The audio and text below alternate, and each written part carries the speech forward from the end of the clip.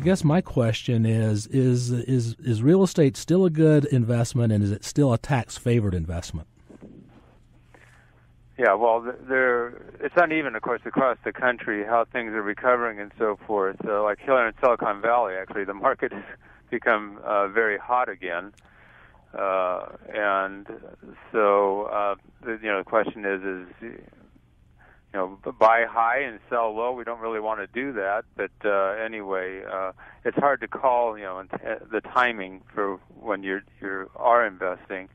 The big opportunity, of course, is when there was the big market correction that was going on, and there was all kinds of opportunities available. The problem was there much money available to take advantage of it?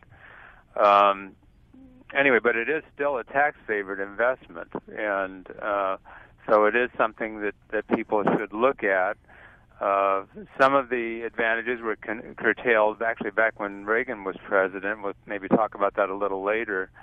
But you still can get tax-sheltered cash flow when you have real estate, because you get to take deductions for your depreciation.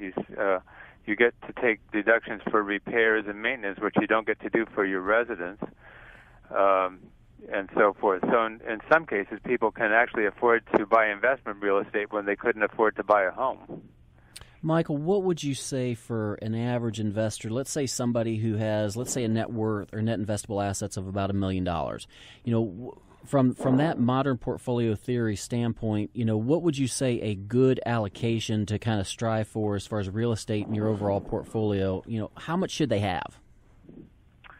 It's so hard for me to say, again, because real estate varies so much across the country. Here in Silicon Valley, you can buy a modest home, for $800,000. So it's kind of wild. But, I would say, maybe a fifth of your portfolio at least should probably be in some sort of a real estate investment.